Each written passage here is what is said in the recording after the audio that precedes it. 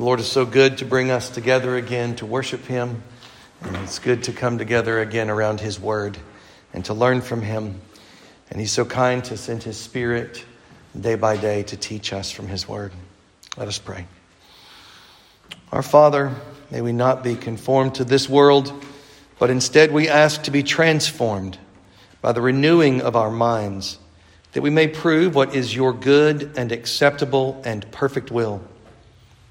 Lord, grant us such a heart that we would fear you and always keep all your commandments, that it might be well with us and with our children forever. Father, bless us to be meek, that we may inherit the earth. Amen. So we'll be continuing ahead in the book of Acts. We'll be looking at verses 12 through 26 of chapter 1. This week, you see there, the title is Unified Prayer, the Living Word, and Kingdom Wholeness. Let's stand together, brothers and sisters, for the reading of God's Word. I will read from verse 4 through to verse 26, which is the last verse in chapter 1. Please listen carefully because this is God's holy and infallible Word. And being assembled together with them, he commanded them not to depart from Jerusalem, but to wait for the promise of the Father, which he said, "You have heard from me. For John truly baptized with water, but you shall be baptized with the Holy Spirit not many days from now." Therefore, when they had come together, they asked him, saying, "Lord, will you at this time restore the kingdom to Israel?" And he said to them, "It is not for you to know times or seasons which the Father has put in his own authority, but you shall receive power when the Holy Spirit has come upon you. And you shall be witnesses to me in Jerusalem and in all Judea and Samaria and to the ends of the earth." Now, when he had spoken these things, while they watched, he was taken up, and a cloud received him out of their sight. And while they looked steadfastly toward heaven as he went up, behold, two men stood by them in white apparel, who also said, "Men of Galilee, why do you stand gazing up into heaven? This same Jesus who was taken up from you into heaven will so come in like manner as you saw him go into heaven." Then they returned to Jerusalem from the mount called Olivet, which is near Jerusalem, a Sabbath day's journey. And when they had entered, they went up into the upper room where they were staying. Peter, James, John, and Andrew, Philip and Thomas, Bartholomew and Matthew, James, the son of Alphaeus, and Simon the Zealot, and Judas, the son of James. These all continued with one accord in prayer and supplication with the women and Mary, the mother of Jesus, and with his brothers. And in those days, Peter stood up in the midst of the disciples. Altogether, the number of names was about 120, and said, "Men and brethren, this scripture had to be fulfilled, which the Holy Spirit spoke before by the mouth of David concerning Judas, who became a guide to those who arrested Jesus. For he was numbered with us and obtained a part in this ministry. Now this man purchased a field with the wages of iniquity, and falling headlong, he burst open in the middle, and all his entrails gushed out. And it became known to all those dwelling in Jerusalem. So that field is called in their own language Akeldama, that is, field of blood. For it is written in the book of Psalms, "Let his dwelling place be desolate, and let no one live in it, and let another take his office." Therefore, of these men who have accompanied us all the time that the Lord Jesus went in and out among us, beginning from the baptism of John to that day when he was taken up from us, one of these must become a witness with us of his resurrection. And they proposed two, Joseph called Barsabbas, who was surnamed Justus, and Matthias. And they prayed and said, "You, O Lord, who know the hearts of all, show which of these two you have chosen to take part in this ministry and apostleship from which Judas by transgression fell, that he might go to his own place." And they cast their lots, and the lot fell on Matthias, and he was numbered with the 11 apostles. And thus ends the reading of God's word. Amen. Amen. Please be seated. So, brothers and sisters, let's remember that the book of Acts is a kingdom book. Jesus spent his last 40 days with his disciples teaching them about the kingdom of God. They learned from him a lot about himself, the Messiah, and about his kingdom from the Word. He taught them, and he told them where they were going. Now they're on their way to Jerusalem to begin the process of God's kingdom coming from heaven to earth via his church's Holy Spirit empowered faithfulness. Listen to Pastor Phil Kaiser's comments. In verses 1 through 3, we were presented with Christ's passion for the kingdom of God. And I say he was passionate about it because he spent his last 40 days teaching about the kingdom. In your last days with those that you love, you usually focus on those things that are most important. And if you are not passionate about the kingdom of God, your priorities are not where Christ's were. The book of Acts is a kingdom document. Unfortunately, so many people treat it as if it were anything but kingdom. These books claim that Christ postponed the kingdom, and what he was talking about in these verses is what would happen at the end of history. But think about it. Why would Jesus spend his precious last 40 days with his disciples talking about something that, sure, it might pique their curiosity, but which would be utterly irrelevant to what they would be doing if indeed the book of Acts is not about the kingdom? Instead, we would point out that this book starts with Christ talking about the kingdom, and the last verse of the book speaks of Paul preaching the kingdom. And every chapter in between is about the kingdom of God. So we need to keep that in mind as we're going through the book of Acts. It's showing us Christ's kingdom program for bringing his kingdom into the earth. Today we'll look at verses 12 through 26. Verses 12 through 14 show us unified prayer in action. 15 through 20 show us the word of God being studied and preached. And then verses 21 through 26 with the application of the word of God by the work of the Spirit of God and the movement of God, the 12 are made whole. And then some brief questions to know and to love and to obey God. So verses 12 through 14, unified prayer. Then they returned to Jerusalem from the mount called Olivet, which is near Jerusalem, a Sabbath day's journey. And when they had entered, they went up into the upper room where they were staying. Peter, James, John, and Andrew, Philip and Thomas, Bartholomew and Matthew, James the son of Alphaeus, and Simon the Zealot, and Judas the son of James. These all continued with one accord in prayer and supplication with the women and Mary, the mother of Jesus, and with his brothers. So we've kind of looked at this before. Remember when we were in Luke, we looked at this journey, more detail, this walk. We looked at it with more detail then, even had a picture in the sermon notes. You can go back and look at that. So the 11 remaining apostles, no longer gazing up into heaven, returned to Jerusalem from the Mount of Olives. Remember, from Bethany, the house of misery. Walking westward down the western slope of the Mount of Olives, passing nearby the Garden of Gethsemane, down through the Kidron Valley.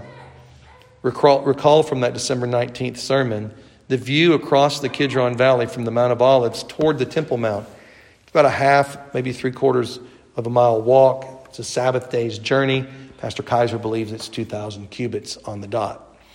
This was 40 days after the Sunday, April Resurrection Day. So this is likely sometime at this point in May of AD 30, perhaps June. They obeyed Jesus by returning to Jerusalem, the place where Jesus was unjustly convicted, mistreated by both Jews and Gentiles, and crucified. These 11 men are no longer running away from danger like they did that night in Gethsemane. They're going to the danger. Jesus told them to, and they did. So a little bit about the Sabbath day's journey. Bach says, all this reckoning suggests Jewish roots for this scene, but it does not mean the ascension took place on the Sabbath. By Luke's reckoning, it did not. It likely did not. This is because 40 days of appearances from resurrection to ascension, with the resurrection taking place one day after the Jewish Sabbath, means that a Jewish Sabbath is not in view. If you do the math, it can't be a Jewish Sabbath. In fact, when I did the math, I think it came out to be what we would call a Friday. So the day before the Jewish Sabbath. Check me on that. Reckoning the distance as a Sabbath's walk is merely a way to give a measurement, not to give us timing of the event. It's not meant to say that it was on the Jewish Sabbath or the Christian Sabbath, but it was a distance. Next, and when they had entered, they went up into the upper room where they were staying. So where is this upper room where they were staying? They had gone from the Mount of Olives. They'd gone to Jerusalem, and they go to this upper room. Now, some commentaries point to the likelihood of a rented space in the city, perhaps the same space as mentioned in Luke's account of the Last Supper. Others point to one of the rooms in the temple, and I lean in that direction. It seems to make more sense that this was actually one of the rooms in the temple structure. Listen to Pastor Kaiser. Many reasons to believe that the upper room that the disciples were waiting in was an upper room on the south side of the temple complex. The Sabbath day's journey, which was 2,000 cubits, that's mentioned in verse 12, would have landed them right in the temple. And any Jew reading this book would have known that this was the first building you would come to, and that it was a Sabbath day's journey from the Mount of Olives. Ezekiel had said that just as the Spirit had left the temple from the south side in Nebuchadnezzar's day and had been poured out on a remnant of Jewish believers who would form the new Israel and a new temple among the nations, in the same way, in the time of the new covenant, God would again pour out his Spirit on a tiny remnant of Jewish believers in the temple, and through them would leave the physical temple and form a new temple, a temple not made with literal stones, but with spiritual stones, human beings. So we'll look at those more closely as time goes on, especially in Acts chapter 2. We're looking at the outpouring of the Holy Spirit and Ezekiel's prophecy of the water flowing from the throne, flowing out of the temple. And in Acts 2:46, another clue, after the great work of God on Pentecost Day, Luke writes. Now, have you ever read through chapter 2 looking for clues as to where this took place? It's kind of fun. At the very end, it says, so continuing daily with one accord in the temple. So what this is showing us is that the scene of Pentecost Day with the outpouring of the Holy Spirit occurred in the temple area. So it seems likely this upper room was either in the temple structure itself or at least very nearby. You see, they're continuing daily with one accord in the temple, which shows that that's where they had started. They're continuing where they were. Now, the 11 remaining disciples are actually named for us. I'm not going to read their names again, but it's important that we see that there are 11 named men here given to us. They were scattered on the night of Christ's arrest. They were absent from his crucifixion and burial. And then gradually they've been brought back together, starting at his resurrection, and then through the 40 days afterward. And finally, they're all present together at the ascension, and they are now one. They've now been brought back together. The scattering that took place is over. The resurrection, the teaching of the kingdom of God, the ascension has brought them all together. They're now one, and they go together back to Jerusalem. They are ready to follow Christ's kingdom plan at this point. Bach says the 12 are reduced to 11 because of Judas' defection and suicide, which is described in verses 17 through 19. Jesus chose and assembled them as an identifiable group in Luke chapter 6 and also in Matthew 10 and Mark 3. Their formation was a symbolic way of saying Jesus was leading a reorganization of Israel. This was an indication that the new era had come and that the old Israel was not responding to God in a proper manner and needed restructuring under the direction and ministry of Jesus, whom God had sent. Now, there are others that are present with the 11, with the women and Mary, the mother of Jesus, and with his brothers. So here's this phrase again, the women. Bach says, present are women who likely include witnesses of the crucifixion and resurrection, since they are otherwise undescribed. And so this is kind of a theme for Luke, is he speaks of the women who were with him. So there was always these women that were present, and it appears as though they came with him from Galilee, if you trace it back. That's beautiful. There's always these women there serving and loving and staying with him through his ministry, and now going with the church into its new age. Next, it's Mary, the mother of Jesus, and his brothers. Now think of this. Here we have Jesus' mother and brothers together after the ascension, with Jesus' 11 apostles and these other women, and they're all together, likely came from Galilee together. They've been together all this time. Think of the joy of Mary, the astonishment of his brothers. Think of this. Jesus' mother and brothers are now amongst those who hear the word of God and do it. Remember from Luke 8, then his mother and brothers came to him and could not approach him because of the crowd. And it was told him by some who said, your mother and your brothers are standing outside desiring to see you. But he answered and said to them, my mother and my brothers are these who hear the word of God and do it. And so there's a strong implication there that at that time, his mother and his brothers did not get it. They did not understand. Things have changed. Now the family has come to the real family, the eternal family, The one family that lasts forever, the family of God, which we are all a part of. That's why we call each other brothers and sisters. It's not just nice Christian lingo. We mean it because we have one God and Father, and our elder brother Jesus has saved us, and we are here as the family of God, Sunday after Sunday. And that's what we do as we minister. We show forth the love of God our Father to his children. So what do they do when they're together as the family of God? These all continued with one accord in prayer and supplication. Isn't that a beautiful phrase? Just kind of let that float around in your mind because there's so much there. First of all, they all continued. Okay, so what did they do? They stayed together. They stayed together. It's not just a statement about what they did once they arrived in the upper room where they were staying. They continued together. All they did was together, waiting, praying in the Word until the promise of the Father came. You see, they needed the changes that God would bring forth during these 10 days between the ascension and the outpouring of the Holy Spirit. God doesn't waste any time. We have to ask ourselves, why didn't Jesus appoint Matthias after his resurrection? Why did he leave it to the 11? Jesus wanted to show them that he was still with them. And they needed to discover this in this 10-day time frame, even before the Holy Spirit was poured out. So they persevered together in this prayer and in the Word for 10 days.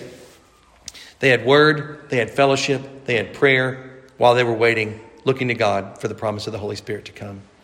The schedule, if you think about it, was built upon time together in the Word and in prayer. That should mean something to us. That should impact how we schedule our lives. That should impact how we look to put our lives together, to make our lives like the lives of these Christians who God used to change the earth, change the world. Do we have kingdom priorities? Do we have prayer and word and togetherness as our priority as the people of God, so that we are going to be strengthened to be able to go out and do God's will? Bach says, as they patiently wait on God's timing, the disciples are praying and readying themselves for their task as a group. They're being strengthened together for this great task that was going to come to them. Matthew Henry says they continued in prayer, spent much time in it, more than ordinary, prayed frequently, and were long in prayer. They never missed an hour of prayer. They resolved to persevere herein till the Holy Ghost came, according to the promise, to pray and not to faint. So, I don't know about you, but it's easy to forget about these 10 days. It's easy to think ascension or a resurrection, ascension, and something happened in between. It's a very important time. Now, God accelerated the things that took place, right? We need to experience these same things. It probably won't be over 10 days, but all of the church of God, in order to be healthy and strong and to be ready for revival, needs to go through the things that they went through in 10 days. With one accord. That is so beautiful. The kingdom of God cannot go forward unless the people of God are of one accord. The kingdom instruction Jesus gave them has gripped them all down to their bones. There's nothing more important. They have the same thoughts, they have the same vision, the same purpose, the same love, the same faith, the same hope, the same word. They have got God before their eyes and his kingdom. Matthew Henry says this intimates that they were together in holy love and that there was no quarrel nor discord among them. And those who so keep the unity of the Spirit in the bond of peace are best prepared to receive the comforts of the Holy Ghost. It also intimates their worthy concurrence in the supplications that were made. Though but one spoke, they all prayed. And if when two agree to ask, it shall be done for them. Much more when many agree in the same petition. And certainly this begins to shed light on our time of prayer together, doesn't it? During today's worship, during our 2 Thursday evening times per month when we meet together to pray. And who knows, maybe God will call us to more corporate prayer. Paul calls the saints at Ephesus to this same kind of one accord life. He opens it up. I, therefore, the prisoner of the Lord, beseech you to walk worthy of the calling with which you were called, with all lowliness and gentleness, with long suffering, bearing with one another in love, endeavoring to keep the unity of the Spirit in the bond of peace. There is one body and one Spirit, just as you were called in one hope of your calling, one Lord, one faith, one baptism, one God and Father of all, who is above all and through all and in you all. Bach says the gathered community is of one mind as it prays. 10 of the 11 New Testament occurrences of this term appear for us in the book of Acts. The word refers to a group acting as one, with one accord or with one mind, or met together continually or continually united or all together. Often it describes Jews or others acting in protest against something. In other cases, it describes the disciples who are in accord about something. As the examples concerning disciples show, it is a term that points to the fundamental unity within the church. Here the group is operating in obedience, waiting for the Spirit, and praying in preparation as they wait. The nascent church is showing some of its most fundamental characteristics. Gathered, seeking the Lord's will with one mind in prayer, and assembled to carry out God's mission. So what were they doing as they were together? Continuing together. The main focus of this particular verse right here is that they were in prayer and supplication. So prayer is this general communication addressed to God. So anytime you address communication to God, your Father in heaven on Mount Zion, through Jesus Christ, his Son, by his Spirit, because you're cleansed by his blood, you're praying to God. That's a general statement. But there's lots of different kinds of prayers. Okay, we've talked about that before. There's praise, right? There's gratitude. There's imprecatory prayers when you ask God to destroy his enemies. There's lots of kinds of different prayers. There's mourning and weeping before God, expressing your heart to him, laying your confusion out before him, fellowshipping with God, communing with God. And then there's also supplications. This is where you ask God for things. So the point of emphasis in their prayers at this time was to ask God for things. They were certainly worshiping him and adoring him and enjoying him, but the emphasis was on the supplications. It makes sense, doesn't it? They had a lot they were about to be involved in. So with one unified heart and mind, these men and women came together to communicate to God together, to seek God, to ask God to make entreaty of God. Now we can be confident that the central focus of their prayers had been taught to them already by Jesus. And what had he taught them? His kingdom and the coming of the Holy Spirit, unto preaching the remission of sins and repentance to the whole world, beginning at Jerusalem, and that they would be the witnesses. They weren't going to hire somebody else to do it. They weren't going to just write books about it and send it out. No, they were going to be the witnesses. So they knew what they were about to go into. And they knew they would have enemies just like Jesus did. So they would also be praying to God for protection from their enemies and the destruction of the kingdom of darkness. They knew they were about to walk into the fire. Matthew Henry says, it was now a time of trouble and danger with the disciples of Christ. They were as sheep in the midst of wolves, and is any afflicted? Let him pray. This will silence cares and fears. They had new work before them, great work. And before they entered upon it, they were instant in prayer to God for his presence with them in it. Before they were first sent forth, Christ spent time in prayer for them, and now they spent time in prayer for themselves. They were waiting for the descent of the Spirit upon them, and therefore abounded thus in prayer. The Spirit descended upon our Savior when he was praying. Those are in the best frame to receive spiritual blessings that are in a praying frame. Christ had promised now shortly to send the Holy Ghost. Now this promise was not to supersede prayer, but to quicken and encourage it. God will be inquired of for promised mercies, and the nearer the performance seems to be, the more earnest we should be in prayer for it. You could hear some say, why pray? He said the Spirit was going to come. But the opposite happened. The promise caused them to pray for the coming of the promise. They desired that which God said he would give, and they longed for it, and they prayed for it, and they asked for it. God's promises never cause the faithful to be slothful in prayer. God's promises that he will do something leads us into praying for that which he said he would do. Do you see that? You say, well, he's going to save everybody. Why pray? No. God has said he's going to do his work in the earth, and that draws us into praying for that which he said is coming from heaven. That should encourage us.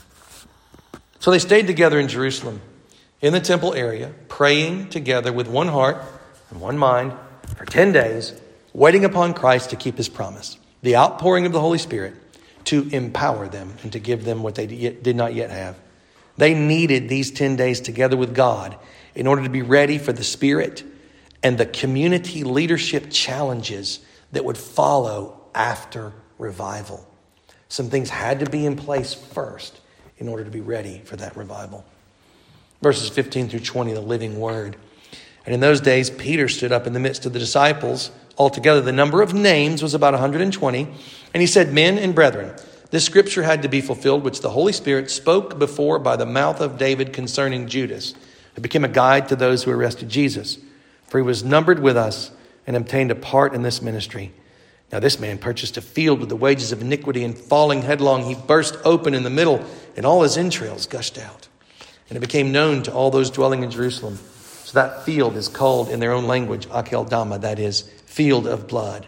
For it is written in the book of Psalms, let his dwelling place be desolate, and let no one live in it, and let another take his office.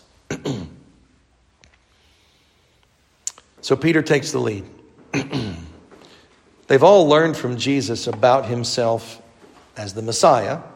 The Messiah, it was necessary for the Messiah to suffer and die. He gave them the Emmaus Road walk. He did the same thing again when he got together with them later, teaching them about himself throughout the scriptures. And he did the same thing about the kingdom for the 40 days that he was with them, teaching them about himself as the king and the nature of his kingdom and how it would come to the earth. And he did this from the word of God, which for them at that point of time was what? It was the Old Testament. There was no New Testament scripture yet. Peter shows so many critical principles of Bible doctrine as he preaches this little brief section, this really important decision. First of all, he says, the scripture must be fulfilled. So this tells us that when God speaks, the word of God will come to pass. It's invincible. And scripture is spoken by the Holy Spirit. This means it's inerrant and it's infallible. It comes to us from heaven. Came to us from heaven. Scripture is spoken by the Holy Spirit via the mouth of prophets like David. And this shows us the mystery of the office of prophet and the mystery of the divine written revelation process that God took his prophets through to put those words on pages that he has now preserved for us throughout history. So here's this phrase, in those days. So during the 10-day time frame, they're waiting.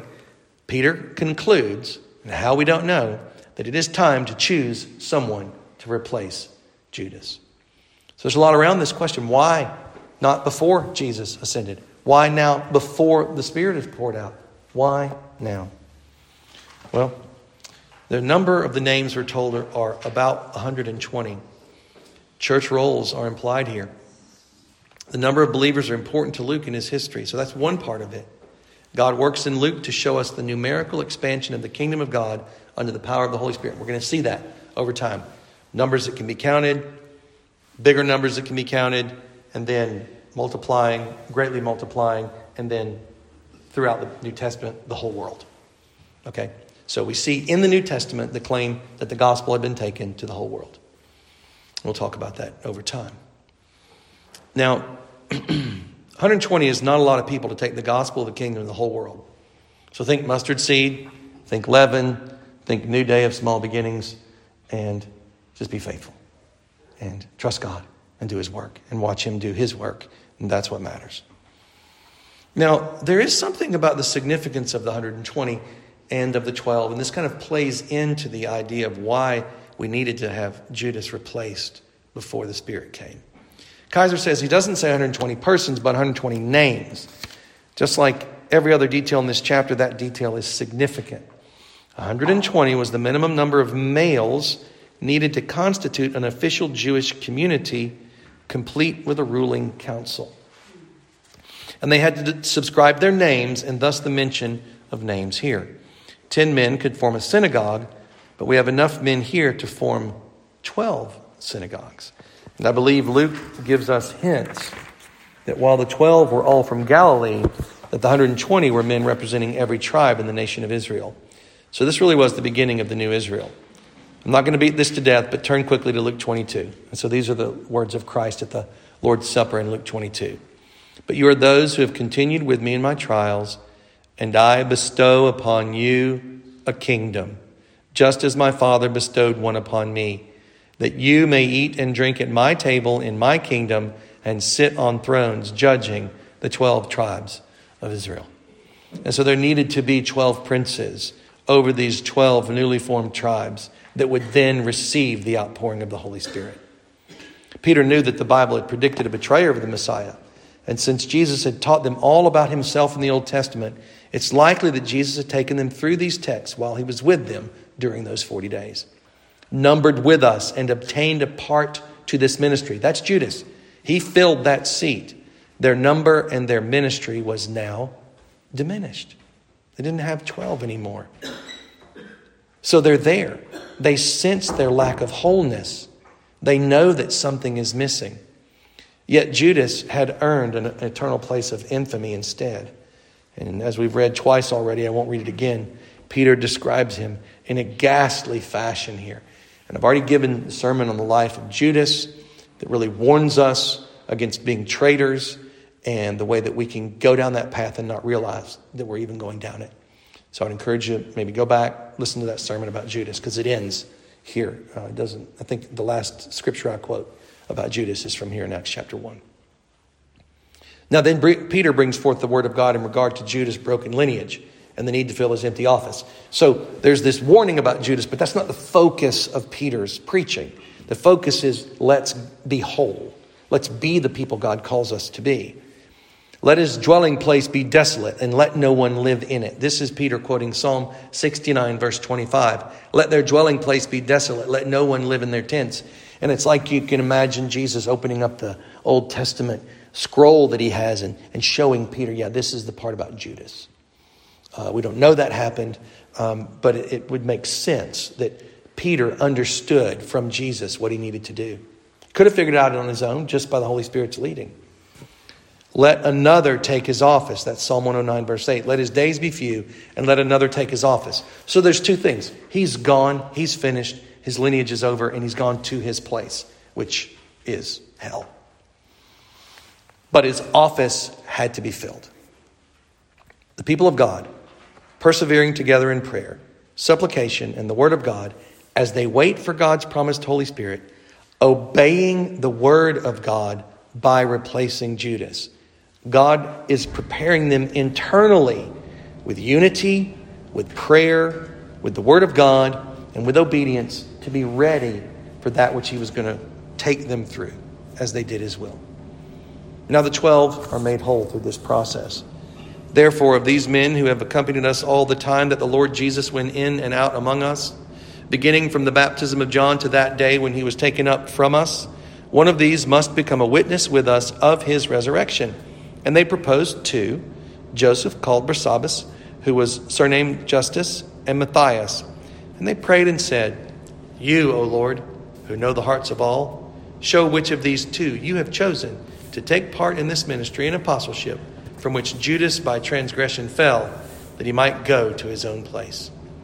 And they cast their lots, and the lot fell on Matthias, and he was numbered with the 11 apostles. So, with understanding of the Bible's invincibility and infallibility and divine inspiration, Peter brings forth the words teaching about Judas and the need to have another take his office. So he realized that's where they were.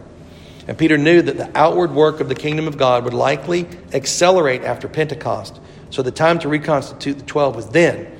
They needed to be ready for the outpouring of the Spirit. Kaiser says, now with that as a background, I think you can understand why Peter was not out of line when he said that a replacement for Judas had to be made before Pentecost. They could not wait.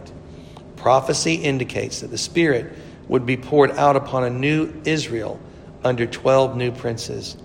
And remember that we've already read in Luke 22 that Jesus basically calls the apostles princes there if they're sitting on thrones They are princes, judging the 12 tribes of Israel. So they have these qualifications that they know about the apostle. He has to be a man, had to have been with the apostles the whole time, all the time from the Lord Jesus went in and out amongst us, from the baptism of John until the ascension, and they had to be witnesses of the resurrection. So these were the criteria that were required of them.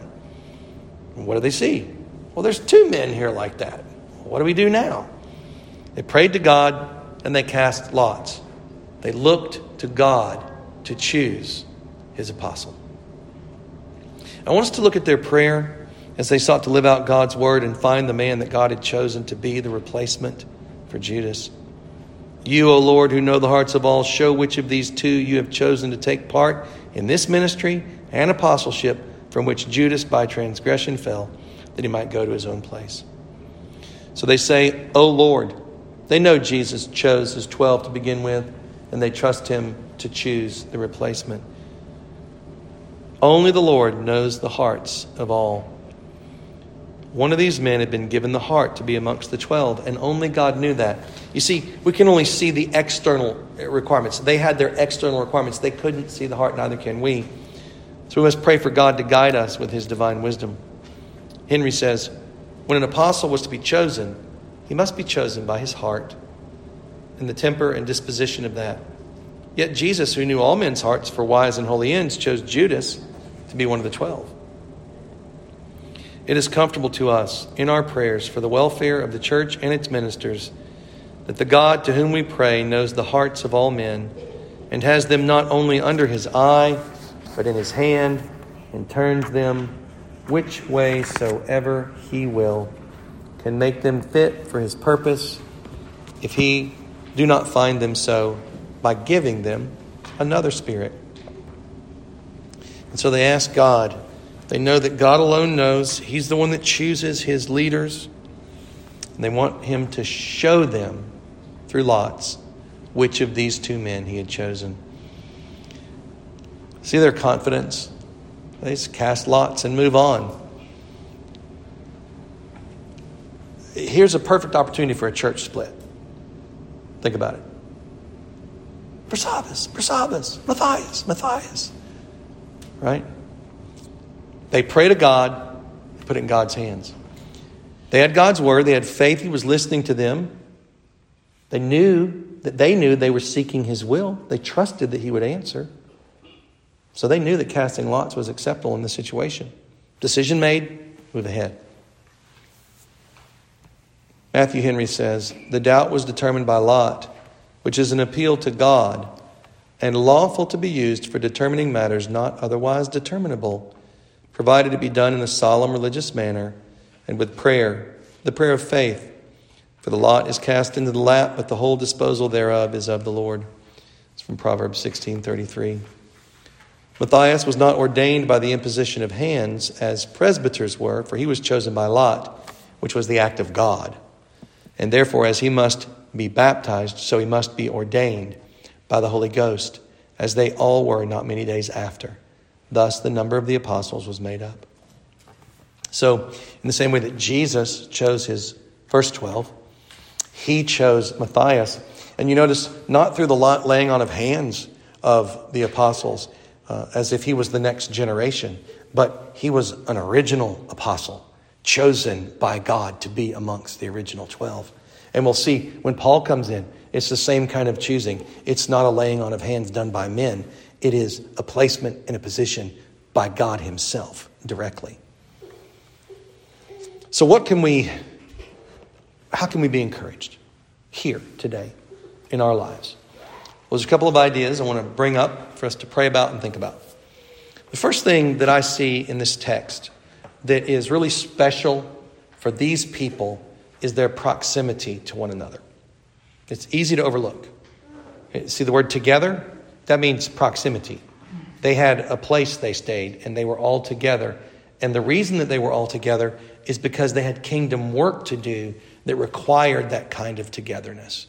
Okay, so do we in the church today adequately prioritize proximity to do the will of God? It is my belief that part of the reason the church is so weak today is because that most churches are made up of families and people who don't have this kind of practical proximity available to them. Let's pray about that. Amen? See what God might do. There was togetherness. You know, there are churches that have proximity, but they don't have togetherness. They don't have unity. I could tell you a story. Okay? They're all there, but they're not together. Now, just because there's proximity doesn't mean there's unity and togetherness. So, as we said before, we looked at it. What is it that leads to the unity that causes togetherness? What the Bible called all together in this particular section. What causes that? Well, we saw it. They're unified around the mission, the purpose that God has given to them. And that brings them together. That makes them of one accord. We read the text from Ephesians 4. So it's not just proximity. Okay? That's not all it is. Proximity cannot overcome disunity, being pulled in multiple different directions, not having the kingdom of God as our focus. But we can say, on the other hand, it's likely that if we have the kingdom of God as our focus, proximity is not going to be as much of a barrier to our working together if we're focused on the kingdom together and we have that same strong desire to be caught up in God's kingdom work that they have. Next, we see prayer. I've said it so many times. Prayer, if you will, is the demonstration of a community that is bound together by love for Christ and his kingdom. And they cry out to him together. This corporate prayer that they were involved in was the fruit of that. And so we see that this is building their unity, building their togetherness, strengthening them, and readying them, and also changing them as they're communing with God. Well, what sprang up next in the text is the Word of God. So the people come together. They're unified around the purpose that's been given to them by Christ already. They come together. They have the proximity. They have the desire because they're kingdom people. They pray, and the Word is central. And they have a problem. And they go to the Word, and the Word teaches them how to solve the problem, and they obey. And in this particular situation for them, it was leadership. There's a lot of different problems. We'll see them go through in the book of Acts. We'll see another leadership issue in chapter 6, which they solve. So leadership was an issue as the kingdom of God was growing, and it's an issue today. So we look to God's word. We come together in prayer. We study and learn his word together, and we cry out to him for solutions to the problems that we have. And he teaches us, and he helps us, and he changes us. And we learn together, and we grow together, and we get the solutions that he has for us. And what this led to was it made them ready. It made them whole. They weren't in limbo anymore. They were established. They were a mustard seed. They were leaven. But it wasn't 11/12ths of a seed. It was a whole mustard seed. You see? They were ready. They had everything they needed in that little seed form to be ready to go. So God is doing that in his church today as well. Various churches in various states of readiness and incompletion and lack of wholeness.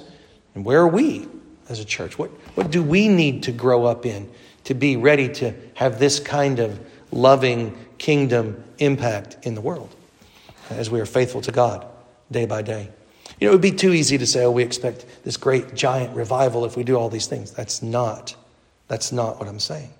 But what we can expect is that each Christian community, whether it's a single church or a number of churches in a region, can grow up into this maturity, to have this kind of gospel kingdom impact in their area over time, to where we see the kingdom expanding. We see the enemies of God fleeing. We see the culture being transformed. We see conversions, and we see the world being brought under the sway of the Lord Jesus Christ. We can be a part of this. And the things that God shows us in the book of Acts helps us see our deficiencies, our strengths and our deficiencies. So may God bless us to learn these things together over time and ask him, what will this look like as he does by his grace, as he does this here at Foothills, here in the town of Edgefield or in Aiken, Clarks Hill, Greenwood, 96 over in Georgia?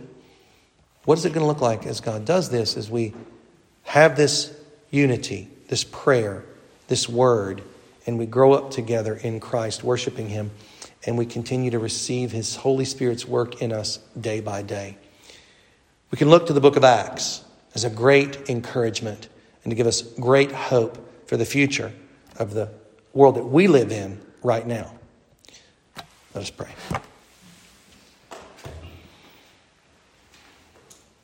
Almighty and gracious Heavenly Father, we rejoice that your throne is established forever and ever.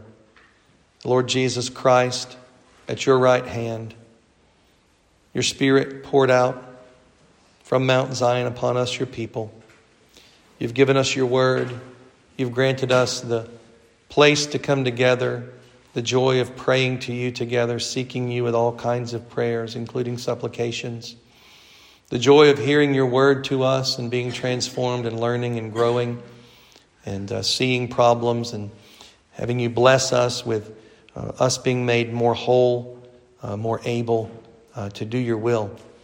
We do ask you, Father, from heaven, that your kingdom would come from heaven to this earth and that your will would be done on earth as it is in heaven, and that you would, in your great kindness, open our eyes to the places where we need to change and grow so that we could be more able to not grieve or quench your Spirit, more able to receive the steady flow and outpouring of your Spirit's work in our lives, in our families, in this church, in our communities, for your glory, O God. In Jesus' name, amen.